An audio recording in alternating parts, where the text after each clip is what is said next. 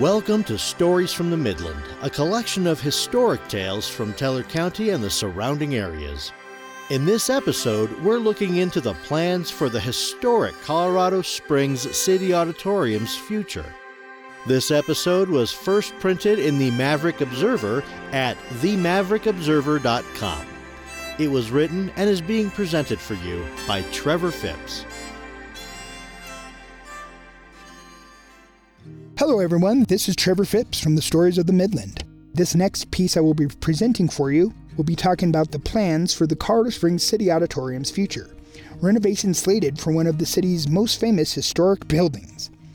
Anyone who has ever lived in the Springs for a decent length of time has probably been to an event at the historic Colorado Springs Auditorium. From high school graduations, to Snoop Dogg concerts, to roller derby competitions, the venue has offered something for everyone since it was built 100 years ago. The building was constructed in the 1920s to be a key hub for events of all types in the city's downtown region. Through the years, the building has probably hosted the most diverse selection of concerts and events than anywhere else in the city. However, over the last several years, the building's business model has had to go through changes as it does not quite work as a venue for certain shows now. It can be said that the building has not aged gracefully, as it could use some work these days. What is the city auditorium being used for now? Even though there are renovations planned for the building, it still serves as a place to hold a variety of events. The auditorium remains a hub for downtown events as it still gets used almost every day. In the month of February alone, the building hosted events like a Chinese New Year celebration, communication workshops, performances from live improv comedy groups, and education conferences and seminars. The building is now operating under a memorandum of understanding with the City of Colorado Springs and the Colorado Springs Community Cultural Collective, also known as CSCCC. According to the organization's president, Linda Weiss, the agreement allows the group to be the sole occupants and users of the building. We are activating the building by hosting community events and hosting our own events there, Weiss said. We think that is very important so that there is a new sense of what is possible in there. She said that while they host and produce events, they work towards raising money to complete some major renovations of the building. She said that the renovation plan that is currently in the works should start in the next 12 to 14 months, and it is slated to take 3 to 4 years to be completed. Future plans for the City Auditorium. Since the building was put on the National Register of Historic Places in 1995, remodeling it while keeping key parts of the historic structure will take some time and money. It's like building a ship inside a bottle, Weiss explained. The auditorium, will effectively go from a 30,000 square foot sort of a usable cafetorium, if you will, a gym with a stage, to a 100,000 plus square foot cultural hub. It will host a myriad of resident organizations. It will host numerous conferences. It will become a draw for Colorado because nothing like this exists in our state. Imagine, 5 years from now, that place will be humming from 6 a.m. until after the speakeasy closes, which will be 2 a.m. According to the nonprofit organization's website, the proposed renovation includes rehabilitation of the exterior of the building and a redesign of the interior of the facility. They plan to build an addition to the south side of the building and add 2 new floor levels that will replace the current arena seating area on the inside. The partial basement will have an orchestra pit, an event/theater venue, and commercial and food and beverage partner. CSCCC has partnered with Chris Weinman of the Simple Brown architect and design firm out of Denver to work on the project. Weinman and the firm have helped with several other projects in the state, including the remodel of the former Denver Auditorium. Weinman said that the new venue will have 3 spaces for performances by getting rid of the sloped seating. So inside the historic shell, we can still have the stairs, the hallway, and the things that people remember as historic features, Weinman said. And then the space surrounding it will pretty much be new. That takes the place of the sloped seating.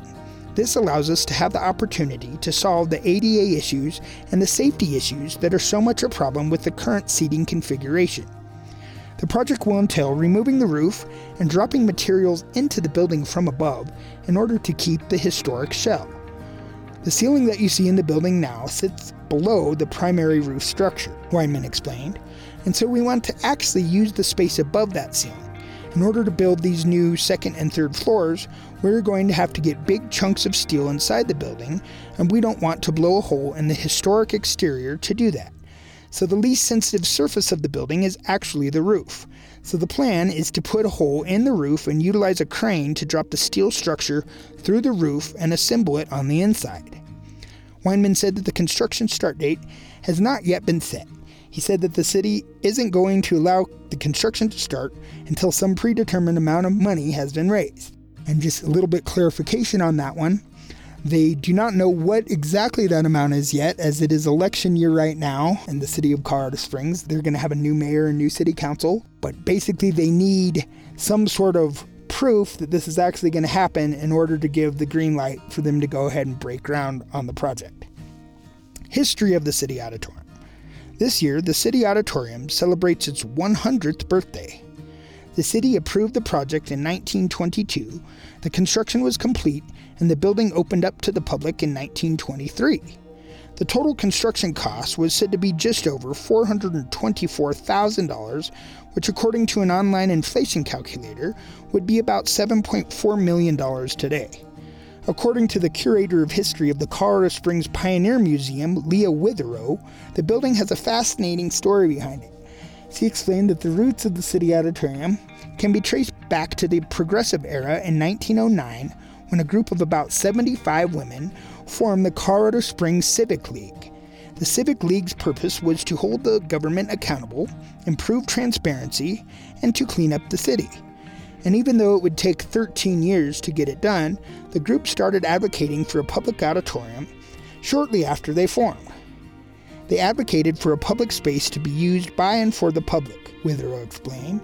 The motto of the City Auditorium is really a perfect reflection of their ethos, which is, quote, for the use of the people and the glory of the city, unquote.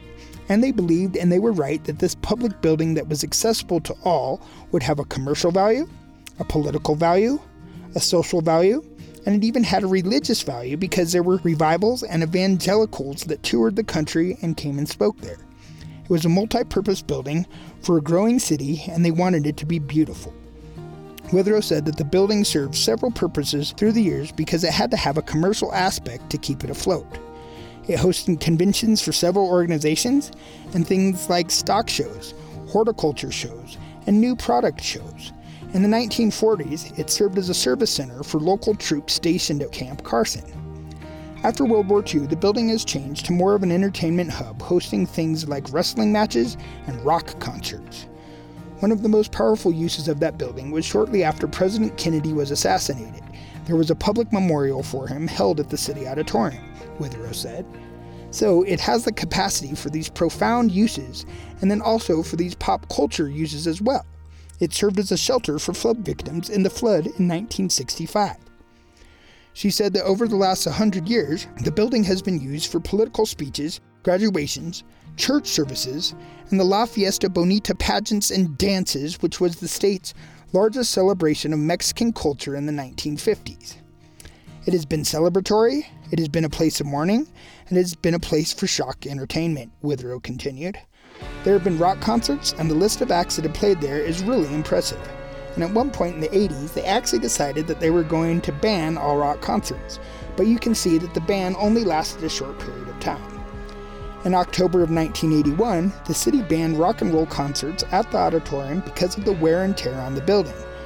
But by February 1982, they were hosting rock bands again. The building did close for a year between 1975 and 1976 for renovations, but for the most part, ever since the building opened 100 years ago, it has always been a place that held a diverse selection of entertainment. It has really always been a space where there was room for everyone with every background and interest, Witherow said. It has always been a multi-purpose space from political, social, cultural, commercial, and religious. It has run the gamut. Thank you for listening. This is Tommy Allen, and on behalf of Trevor Phipps, have a great day. And should you find yourself dealing with a ban on rock concerts, just realize that the ban probably won't last that long. We look forward to having you join us next time for more Stories from the Midland. References used in this article can be found on its webpage. Visit storiesfromthemidland.com/podcast.